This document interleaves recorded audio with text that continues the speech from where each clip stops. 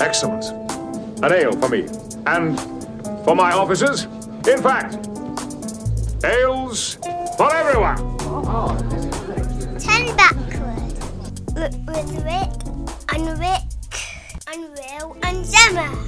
Oh, yes. Hello, listeners, and welcome to 10 Backward. It's Will here from the future, a future point where I'm editing this podcast. And as I said in the previous 2 podcasts when we recorded this, our initial idea was to talk about the first 3 episodes of Picard Season 3, because those are the ones that we'd seen at that point. And that time really ran away with us. I mean, we talked for ages, so it was much more sensible in retrospect to just split that into individual episodes. So you see, it makes perfect sense when I explain it like that, doesn't it? I don't know why we didn't think of it at the time. But anyway, this is what you're about to hear is our discussion of the 3rd episode of Picard Season 3, and a brilliant episode it was too. So get ready for that discussion. It's about to happen now. Although, well, I think what's immediately going to happen is I'll lift in like the bit at the very beginning where we all introduce ourselves, and then I'll kind of go into that. It's like it's a little bit of an editing trick. You'll see. It's about to happen. Okay, thanks. Hello, welcome to another episode of 10 Backward, the Star Trek discussion podcast from the UK. I am one of your hosts, Rick Everson, and I'm joined as always by my co-hosts, Rick Palmer. Hi there. Gemma Turland. Hello. And Will Turland. Hello. And I have an extra face on my screen today, so over the magic of the internet, we're joined by Rob Chapman. Hello. Hi Rob, how you doing? I'm good, thank you. Thank you so much for having me on. It's been a while. I'm glad to be here. Shall we move on to episode 3, which which is the most recent one that we've watched, so we're very excited about it. But also, I think like to me, it was the best episode so far. Yeah. So it kind of plays out. There's basically a sort of a cat and mouse game between the Shrike and the Titan, a la the final parts of Wrath of Khan. A kind of hunt through the nebula for each other with sensors down and them relying on visuals, and that stuff was all great. Oh, always love when they do that sort of thing. I mean, okay, maybe the 2 starships in a nebula trope has been done to death, but I don't care. It's always very exciting. Yeah, exactly. It's like, well, if a trope works. Yeah.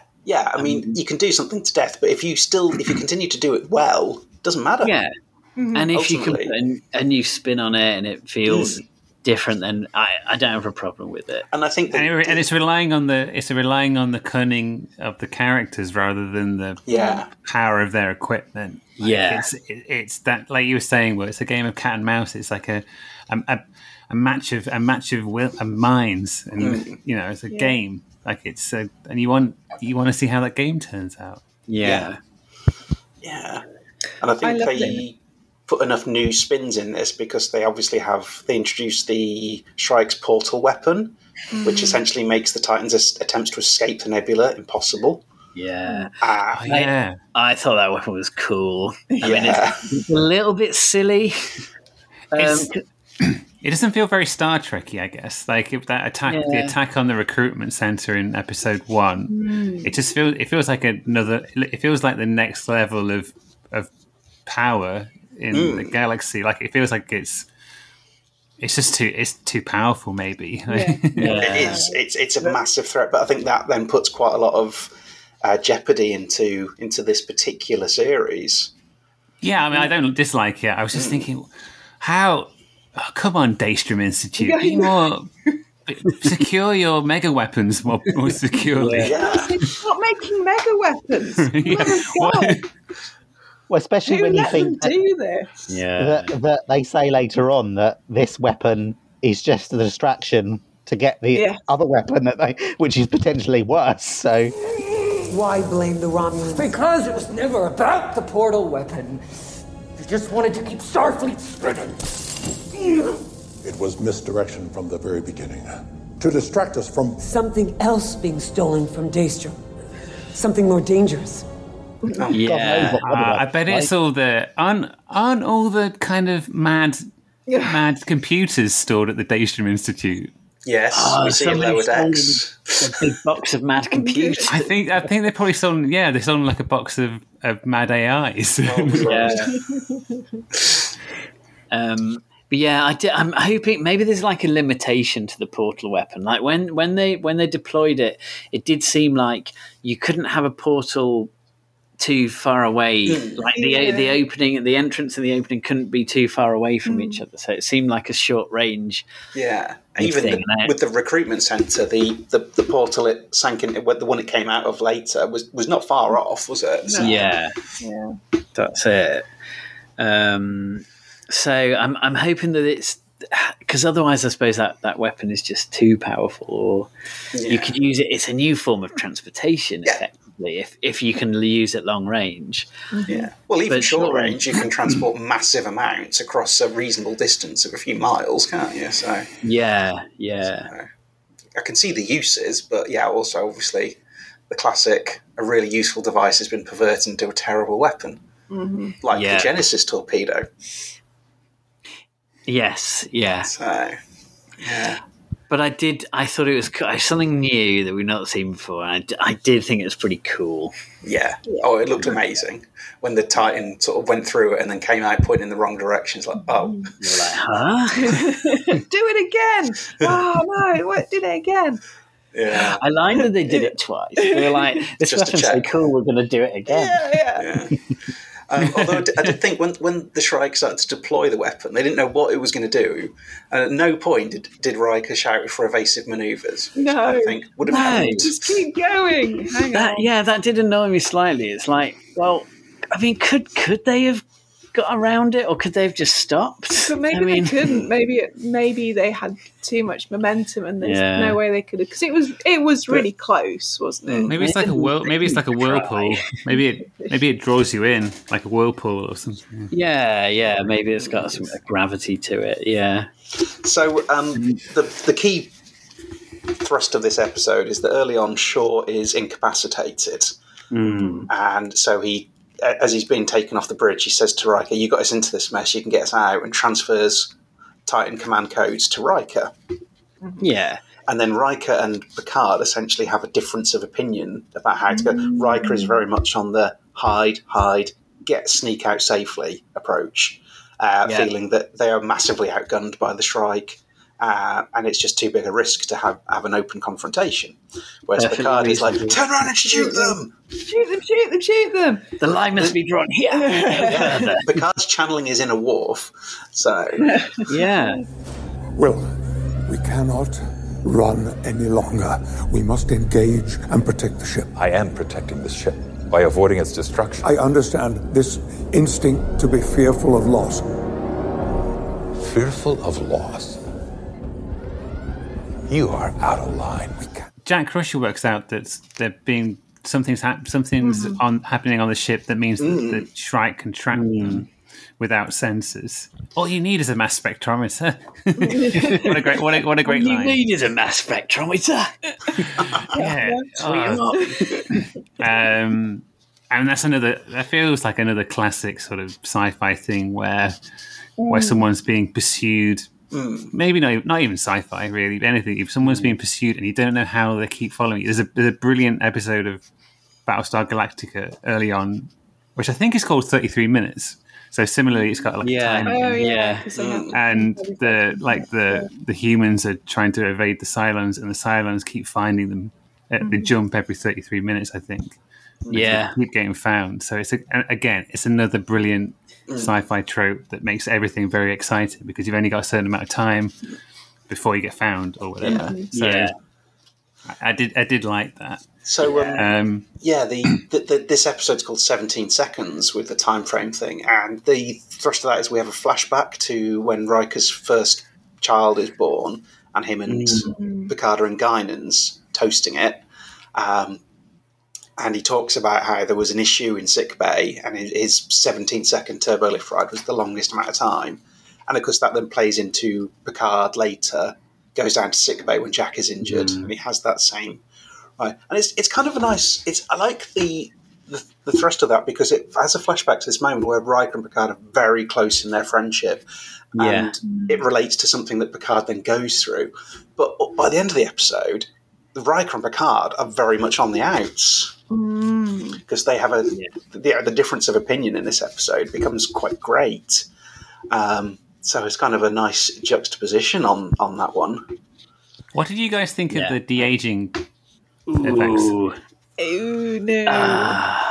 It was one of those where, I mean, they smoothed the faces, but it was the mannerisms in the hands and everything. Kind of, they always tell someone's age. Yeah, and the way that Picard was sat, he was sat like an old man, not a slightly younger man. I wasn't super impressed by the de-aging, but I was like, I've got to get over it because the scene was really good. Yeah, I like the content of the scene. But yeah, the de-aging was a bit distracting. It was unpleasant. But how else could they have done it? Really, I'd have been. To be honest, I'd have been content if they just taken the grey out of Riker's hair and left it at that.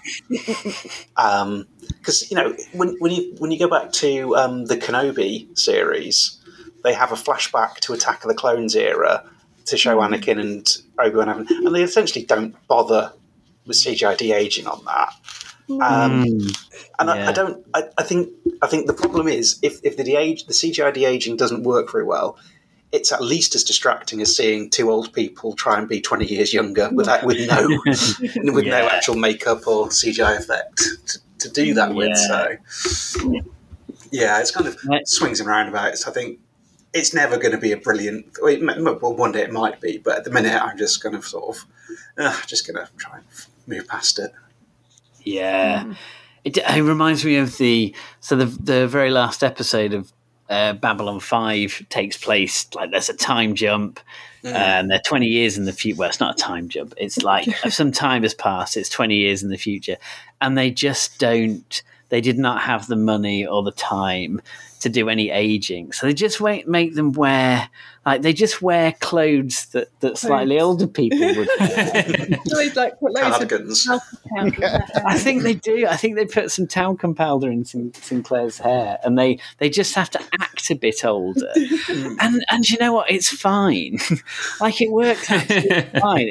It's a bit silly, but it's less silly than if they'd have tried to kind of age them and it looked awful. And I kind of think, coming back to that scene, maybe they could have just done something with the lighting where you didn't see their faces quite as clearly. I think that would have worked better, but I don't know. Yeah, it was a dark bar to begin with, I suppose, but... Yeah. But I absolutely agree with your point before that, Rick, that's really central to that episode, that flashback where we set up what the 17 seconds mean, and then I love that we get that payoff for Picard experiences that same thing later on. It took 17 seconds to get down there. The longest turbolift ride of my life. I thought I was losing him. My unborn son. I like that the episode has the confidence they don't have to spell it out. There isn't a point where Picard's in the turbo lift and it's like, hang on a minute. Looking at his space watch. This is just like that thing that Riker said he went through, isn't it? They trusted the audience to get, it's like, okay, I see what they're doing. So I like and it is, this episode does have there's a nice sort of juxtaposition about how Riker has lost a son and Picard's gained one. I thought after I rewatched it, I thought that I didn't the first time around that completely passed me by. But watching it again, I did sort of notice that in terms of like the sort of the denouement of that episode where they fall out. Also in that flashback. Troy communicates with Riker. And that is Marina Sirtis, so it's definitely got nowhere near the old Troy accent, and it's just full on her own Cockney one. Yeah. Well, I haven't brushed my hair in 72 hours, and your son just vomited all over engineering. Projectile vomit, 4 feet in the air. They should study him for science. Yeah, that was just like, oh. What are you doing, Riker? Yeah, he's thrown up in the engine room, he has. It's just like, oh. Get back to the Titan, you slag.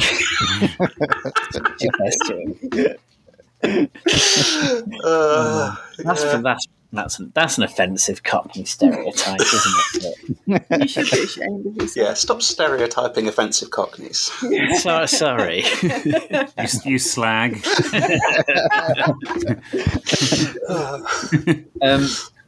But I would say in all this, this is a really exciting episode, and there's a lot of action in this episode. And it's really dramatic, but I think the most dramatic and exciting scene is when we get very early on, and it's just a quiet one-on-one dialogue scene with Picard and Crusher. Oh, yes. We get, I like, how long have we waited for a proper scene with Picard and Crusher again? Like 20 years, 25 years, maybe. Like, they didn't even get anything like that in the movies, did they? No. Yeah, maybe. Yeah, since TNG, definitely. I think probably, all good things when they discuss the potential of the future and everything like that. That's maybe the last really good scene we've had between those two. Yeah. So this was, and it was incredible because, it's a. You can kind of see both sides of that. Picard is understandably very upset that for 20 years he's had a son and she never told him. But likewise, I kind of get where she's coming from. The son of Jean-Luc Picard, after all the years, is going to be is going to have a target automatically on them. So yeah, and I think what worked about that scene for me is that it didn't matter whether I sided with one of the characters or not. It's like I believed that they would react like that. Like, that scene convinced me that yes, Picard would feel that way, and yes, Beverly would have taken those actions. I don't feel like there was any kind of stretch of those characters at that point. So I really liked that. I thought they nailed that, and great performances as well. And that's Beverly could have just gone, so have you in the time since I last saw you, have you befriended any young people? How's that going? He's like, well, there was a young Romulan called Elnor, but I don't want to talk about him. Beverly. He was like a son to me, and how did he died. He got better. He did die though. Picard abandoned him at every opportunity. Jack wouldn't have been like Elnor. That is funny. I hadn't thought of that. The everything that Elnor goes through absolutely justifies Beverly's decision. Yeah. Moving from it doesn't matter about sides. I'm totally on Bev's side now. She's a completely valid point. Yeah, it's not even got in this series, and I really like Elnor. But it was great because it's been, obviously we wanted to see these two do a scene together, and it was a very intense scene as well.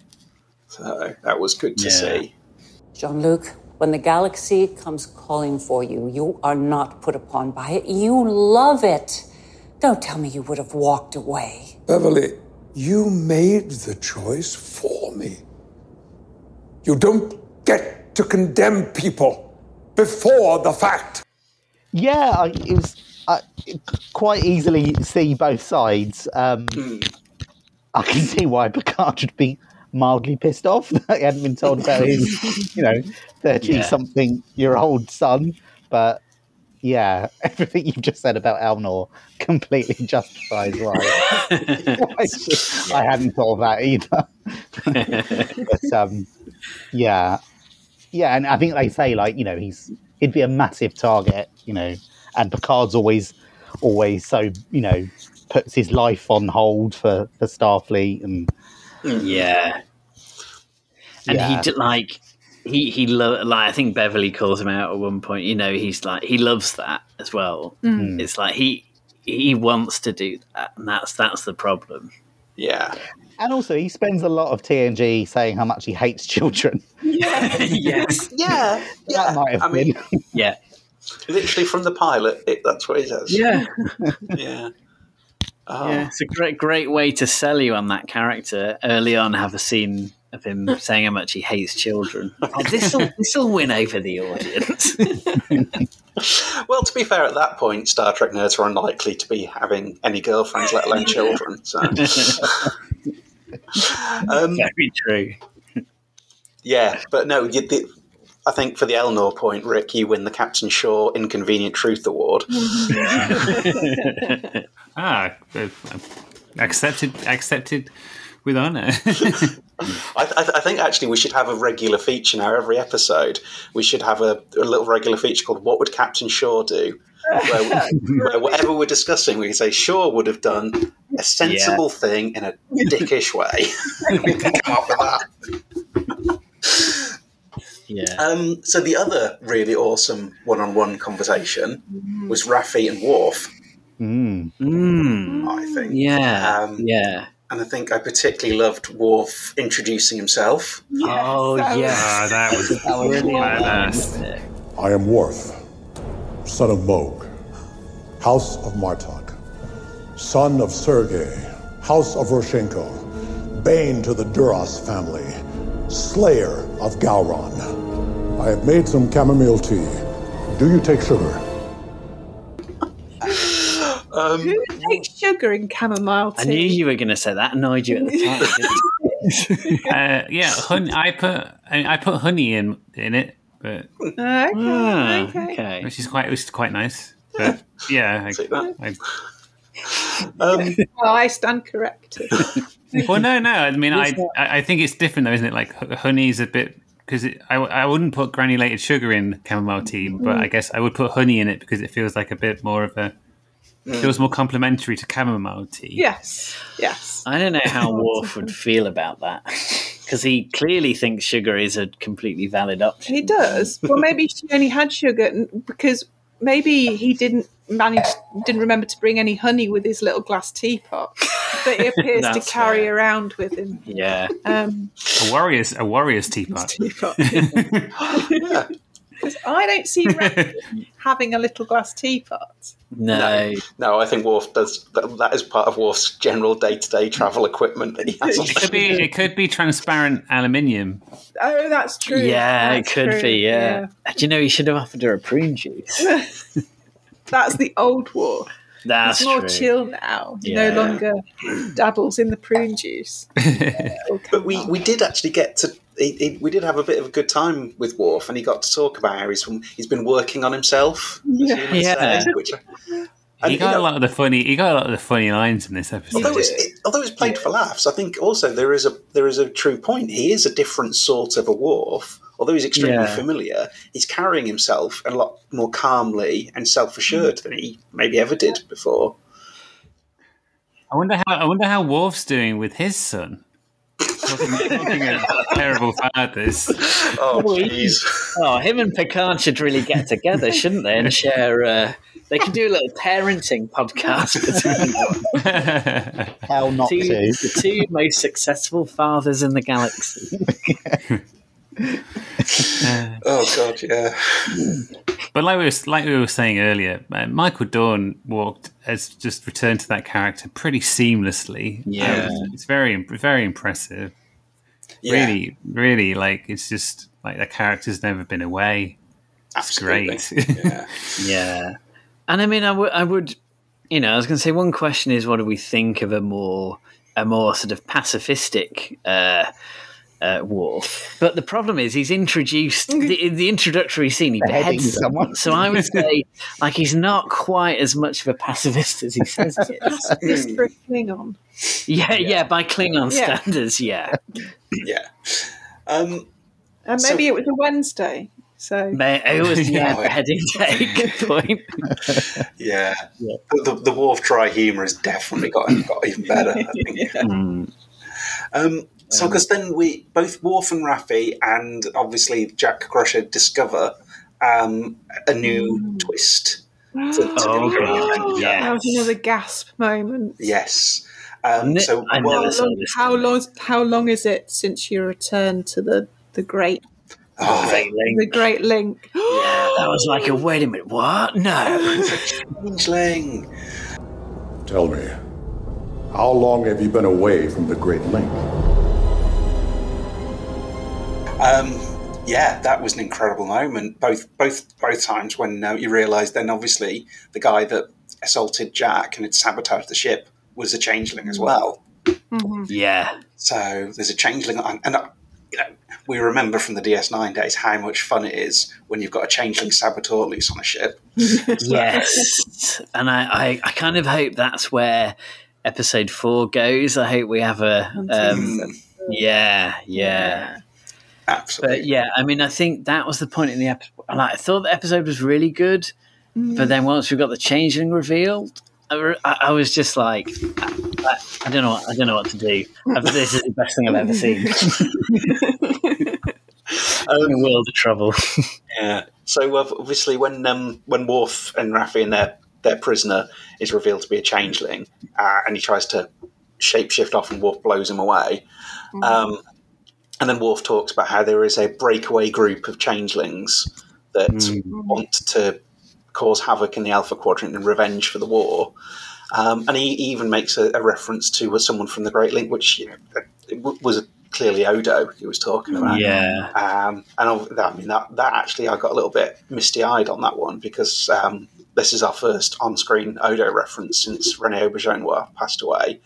I was a bit like, they've mentioned Odo. Yeah, and it's a nice little mention as well.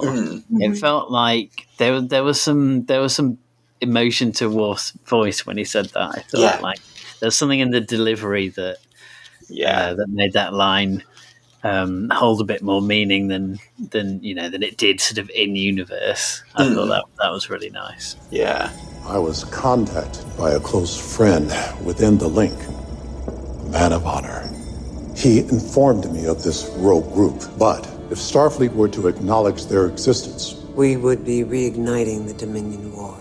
And then, back on the Titan after the sabotage, Picard finally persuades Riker to do the turn and fight. Riker fires everything, and the portal weapon opens up, takes all the torpedoes, and redirects them straight back to the Titan. Yeah. Awkward. Awkward. Yeah, again, evasive manoeuvres were not mentioned. No. It's just a little bit... I mean, by that point, they should have... I'm surprised no one considered that as a potential defence tactic as well. So, and then, the Titan's left crippled and drifting into the nebula, and Riker turns on Picard and says, remove yourself from the bridge. You've just killed us all. Remove yourself from the bridge. You've just killed us all. It's like, whoa. As yes, a very dramatic moment, but as Will pointed out, he was in command, and he could have just stopped listening to Picard constantly bugging him to fire. Wow. Yeah. But yes, he is used to taking orders from him. Yeah, and I think also Picard played on that. He tried to sort of say about your fear of loss because of your son, and that was underhanded. Yeah, that was uncalled for. Yeah, it was. That was brutal and cruel. And also, fuck Picard for questioning Riker's orders on the bridge of his ship. Yes. Riker never would have done that. No. It's another step in the destruction of the Picard character. Well, it's consistent. Oh no, it's a good. I'm saying this as a positive in the series that they're just showing this side of him. There's a bit in All Good Things for the end of Next Gen where in the future old Picard is convinced Captain Beverly Picard to give him a lift on her ship, and he starts like questioning her orders in the bridge, and she pulls him to the side and tells him to cut it the fuck out. Yeah. I was like, you would never have stood for that on the Enterprise, and I'm not going to stand for it on my ship. But that's absolutely what he does to Riker. Yes. Yeah. But I was having this debate with my other Star Trek friends. So already talked about it with them actually. But they were also torn. But so one of my friends thought, that was a great scene, and Riker was absolutely right to order Picard off the bridge. But my other friend thought that was a bit out of character, and I'm a little bit torn because I do think like Riker gave that order. Picard didn't. It wasn't Picard that gave the order. Riker did listen to Picard and give the order, and I just think if you've given the order, you kind of have to own that. But he kind of just blames Picard and orders him off the bridge. But does he also blame himself that he can't, Oh, he absolutely will do, yeah. Yeah, he does. But you say it's out of character. This is, we haven't seen him as a captain. So we've never actually seen Riker as Captain Riker, only as number one.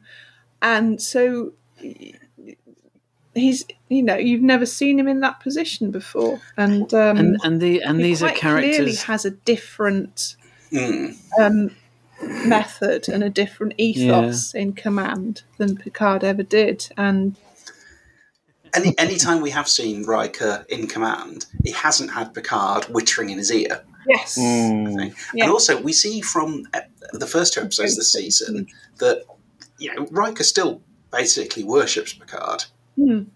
Anytime someone says anything against Picard, Riker's straight there. Yeah. Even back in season 1, when Troy calls Picard out on his bullshit, he goes to admonish Troy because he's just so ingrained in him to be deferential to Picard. So I think it was probably really difficult for him to deny Picard's suggestions for so long. Picard would not let up. So he does have a measure of blame for going in for the thing. But also Picard abused his position, I think. Absolutely. And Picard should have accepted. This is Riker's command right now. You need to step. You've made your feelings clear, and I step the fuck out. And he did not in any way see that Riker was in command. No. It was evident that he didn't feel that way. And maybe even as well, he maybe even betrayed a confidence, like a personal confidence. I mean, the line about loss, I think, was the point at which Picard went too far. Yes, that's really below the belt and in front of everybody as well. Yeah, you just can't do that. No. But I think it's interesting to sort of show how one comment can badly damage a relationship. Yeah. And with Beverly as well, it's the way they talk to each other. It's like, it doesn't take much to make people who love each other fall out. Maybe even irreparably. Sometimes it doesn't take much, which you might not think with people who love each other and are close friends, but that can be the nature of those things. Friendship and relationships take a lot of effort, and I suppose if you're that close to someone, you know exactly what to say. Yeah. Exactly, for it to be hurtful, and I guess that's exactly what Picard did, didn't he? Yeah, he knew that about Riker. Yeah, but also his attitude, that wanting to keep the lives of your crew safe, is something to be scornful of. It absolutely plays into his character, in my opinion, that is not a priority. The priority is getting one over on the enemy, fighting back, destroying them because they've challenged you, not just getting out alive. Yeah. So I'm really interested to see where they're going to go in the next episode, because I have my theories, and I don't know whether it's a bit tenuous, and not sure whether I want it to be that, but you have signals coming from the centre of the nebula that are both electric and biological.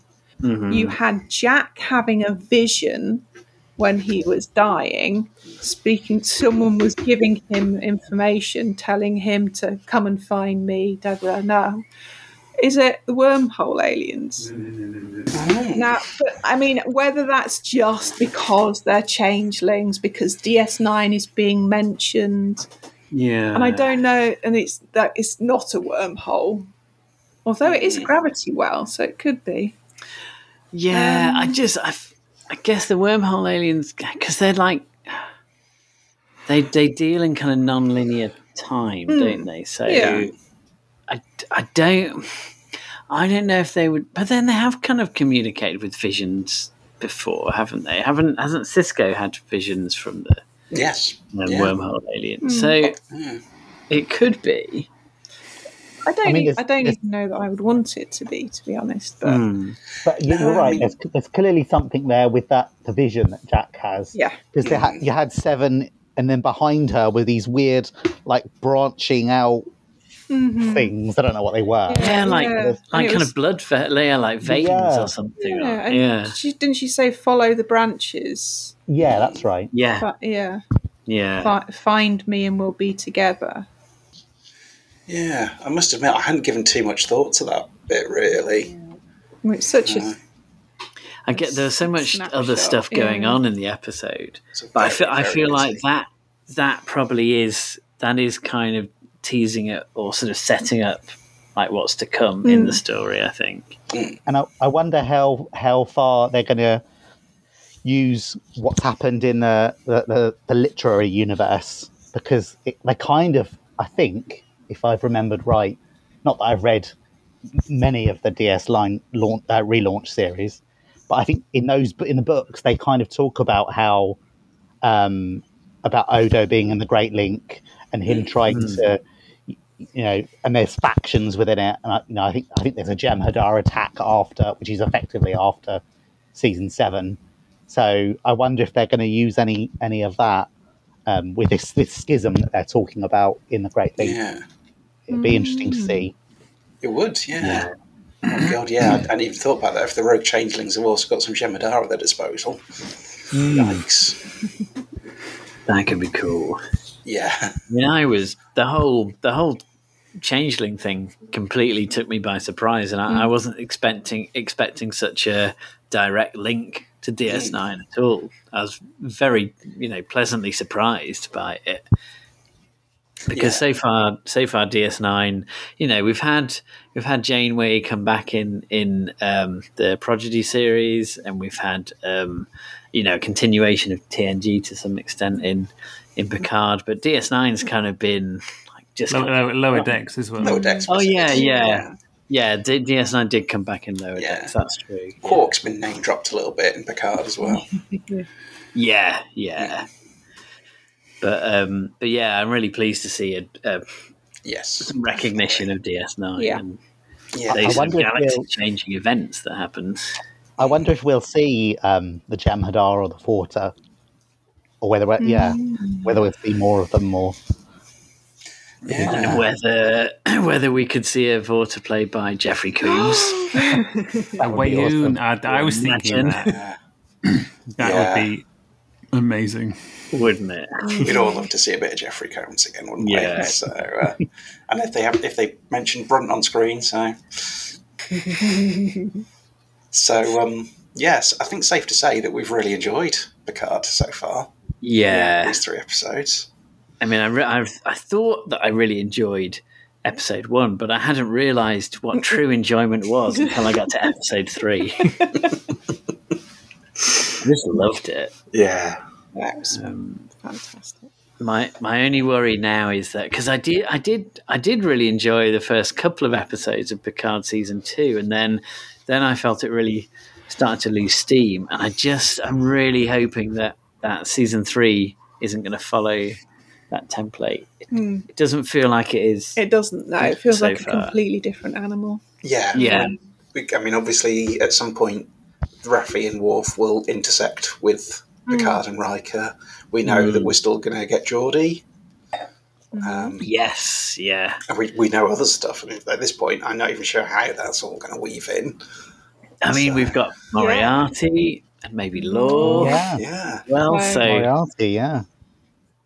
So is and just speculating. So we established that portal weapon, the theft of that from the Daystrom Institute was a distraction for the real thing that was stolen. Was the real thing that was stolen, like, could Moriarty have been stored there? Or was Lore stored there? Yeah. Lore would definitely be considered a powerful... Well, when you think about it, Moriarty was created as the perfect adversary for Data. So if Lore was the weapon, is Moriarty the counter weapon that they're going to try and employ? Or vice versa. Well, yeah. Is Moriarty the kind of the brain behind this whole thing, and are they need to try and get Lore to find them out? Yikes! I don't know.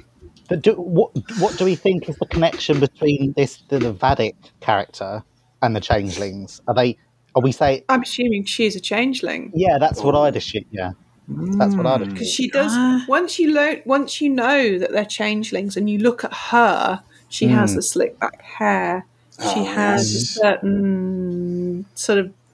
certain kind of vagueness around the forehead, and the way, and the kind of the cheekbones and stuff does look kind of like the old style changelings. I hadn't even thought that. I just assumed that she was working with them.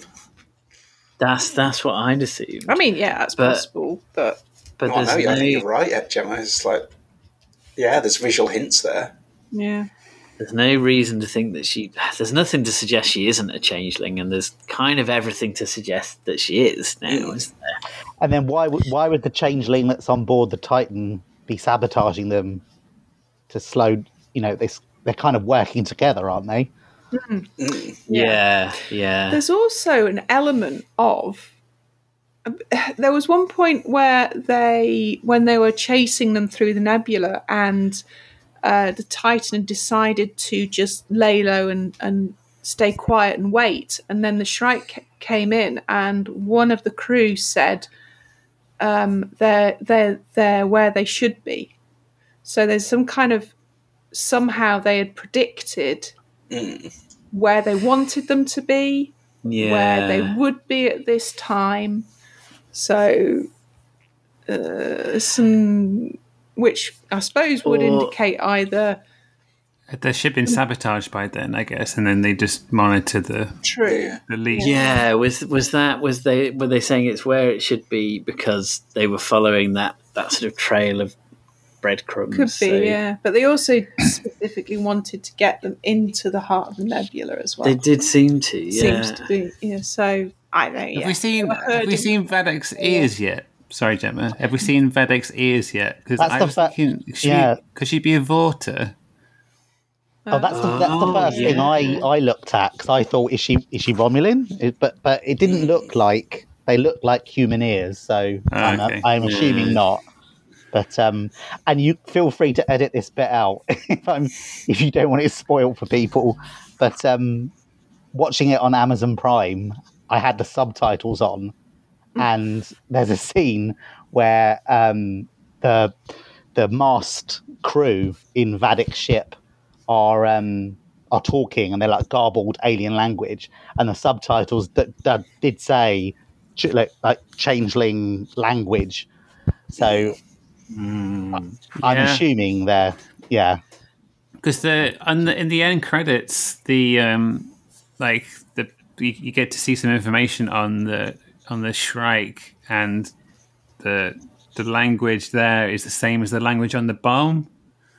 The alphabet they use is the same. It's the same language as the bomb. So, but I figured it was just meant it was a changeling ship. But probably Vadik is just a changeling. Although when you think about it, changelings themselves shouldn't have a language because they would just link. Yeah, I can see them adopting a Dominion language. Yeah. That Yeah, they would need one specific too. to language seems a bit pointless. Yeah.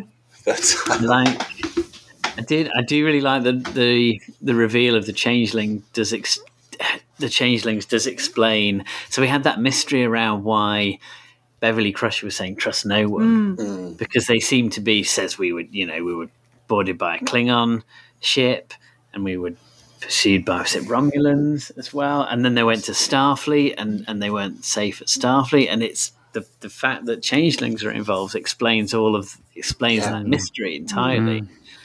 Oh, that was really clever and satisfying. Maybe I was being stupid, but I hadn't really thought of an answer for that mystery. That works perfectly. Yeah, changelings, of course. We know they can do that. We know that from DS9. Yeah. Oh, the paranoia and distrust that we saw in DS9 for changelings. Of course, it makes so much sense then. Yeah. So. And on a complete tangent, that one other thing I must mention that I really liked about episode 3 is that we got to see Beverly Crusher being a doctor again. Oh yeah. Yeah. She did some doctoring. Does this hurt? What about this? Now. He's bleeding internally. No, I ran the imaging scan. Imaging doesn't always pick up delayed bleeding from concussive injuries. We need to work on this. Jack! Get him on his side. Yeah. I was getting annoyed at that doctor on the Titan who kept telling me to stop. Yeah. It's like, it's Beverly Crusher, shut up. I really like my machine doesn't say that he's dying, but he's dying. Yeah. It's like, look at him. Turn him on his side. Just turn him on his side. Just classic treatment. Yeah. Internal bleeding, turn him on his side. Internal bleeding's fine. That's where the blood's supposed to be. Inside. He had like a collapsed lung or something, didn't he? It seemed like he had a collapsed lung. Yeah. That was a nice little. I really like that Dr. Crusher got to do some doctoring and make a difference, and it's good writing that they managed to find time to tell a little kind of doctoring story in the middle of everything that was going on, and there wasn't a lot to that, but it wasn't just that she got to be a doctor. There was some conflict, and she identified something that the other doctor wasn't able to find, and all that stuff was really good. Yeah, that was good. It was nice to see her doing that. Much as I enjoy seeing her kick ass in doing battle, but it's she is a doctor first, so that's good. Yeah, she's kicking ass as a doctor. Yeah. All right. Kicking internal illness, bleedings, ass. Which sounds like a fairly reckless thing to do as a doctor. It does actually. It doesn't sound like a good treatment. It's not good doctoring. Especially if you've got an internal bleeding in your ass. So, has anyone got any other thoughts on those three episodes? I wonder what if anyone's got any predictions for what's going to happen moving forward. I think I'm going to stick with my earlier prediction that the thing that was stolen from the Daystrom Institute was I think Law or Moriarty. Technically 2 predictions. Well, it's neither or. Yeah. What was Law wearing in the trailer? Can anyone remember? Because I am sure he was wearing a Star Trek uniform, but that doesn't necessarily mean anything. No. Could have been a flashback. Yeah. Yeah, I don't know. I mean, the changeling twist took me so by surprise that I don't feel like I don't think I can predict anything at this point. I don't know where this is going to go, but I think I'm going to be enjoying the ride ultimately. Yeah, I don't really have any predictions other than I wouldn't be surprised if like a few, like the main plot of this gets tied up, but there's still plenty left to do, and like maybe Seven and Jack Crusher and LaForge's daughter, LaForge. Maybe the show. Well, Picard doesn't carry on, but we get another show set after Picard with those guys still doing stuff, because I can't see everything getting tied up in a neat bow in this series. Not with everything that's happened and the pace it's going. Yeah, I wondered whether it would be more like, Picard going out in a blaze of glory, or whether it would be more like, the undiscovered country where they're like passing the torch type of thing. Yeah, I think it would be a good opportunity to pass the torch on to a new show, but just continuing maybe some of the plot lines set up here. Yeah, I'd like to see a continuation of the story in this era, in this time in Star Trek. It's an interesting time, Things have been shaken up in the Federation, and it's. I like that they deal with a lot of life on the edge of the Federation as well. Yeah, in Picard. Yeah. Could have a Worf and Raffi, detective series, maybe. That'd be great. Yeah, Raffi Noir. That would be excellent. And of course, if we continued in this era, there's the opportunity for more, potential cameos from DS9 or Voyager actors. So that's always exciting, isn't it? Yeah. But I think in conclusion, we're all in agreement that season 3 so far has been great. Incredibly strong start. Definitely. Hopefully it continues in this vein. Yeah. Please. Yeah, please. Fingers crossed. Yeah. Come on, Picard. You can do it. I got a good feeling about this. They seem to be setting up something big. So. Yeah, and they've already delivered basically. Yeah, we've pretty much had a season's worth of awesomeness already in 3 episodes. So. Yeah, thank you very much for listening, everyone.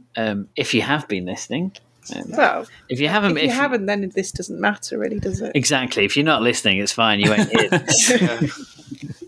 So don't worry about it. But yeah, and we'll be back in the future with more talking about Star Trek. It's a Star Trek podcast, so that's the thing that we do on it. Yeah. And thank you very much for joining us, Rob. Yes, thanks, Rob. So much for having me. Yeah, thanks, Rob. It's been a pleasure. Okay, right. Thanks, everyone. Thank you very much. Yes. Bye. Thank you. Bye. Do you realize how incredible this is? It's tradition. You ever noticed her bum? What? Her bum. Oh no! I will say fewer things. Okay. Enough of this self-indulgence. Thank you so much for listening to our podcast. If you want to get in touch with us, our website is www.lowerdexradio.co.uk. You can reach us on the Twitters at 10backward, 10 being the number and backward being the word backward. We're also on Facebook at www.facebook.com/10backward podcast. You can also email us at crew@lowerdexradio.co.uk. On a personal, individual level, my Twitter is @WilTurland. Rick Everson's Twitter is @TrekFanRick. And Rick Palmer's Twitter is @Mr. Imhotep. Hi, thank you again for listening to the podcast. I hope you enjoyed it. If you did, you might consider supporting us. We now have a Patreon where people can pledge small amounts to fund our ongoing projects like keeping our website up to date, new audio equipment as we're going along, and potentially opportunities to expand our content. You can go look at this at patreon.com/lowerdexradio.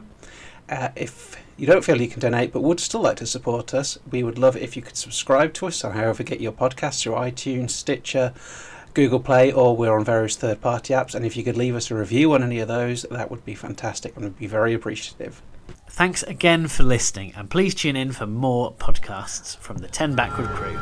Let's make sure that history never forgets the name. 10 Backward? Laddie, don't you think you should rephrase that? 10 Backward. 10 Backward. Remove yourself from the bridge. You've just killed us all.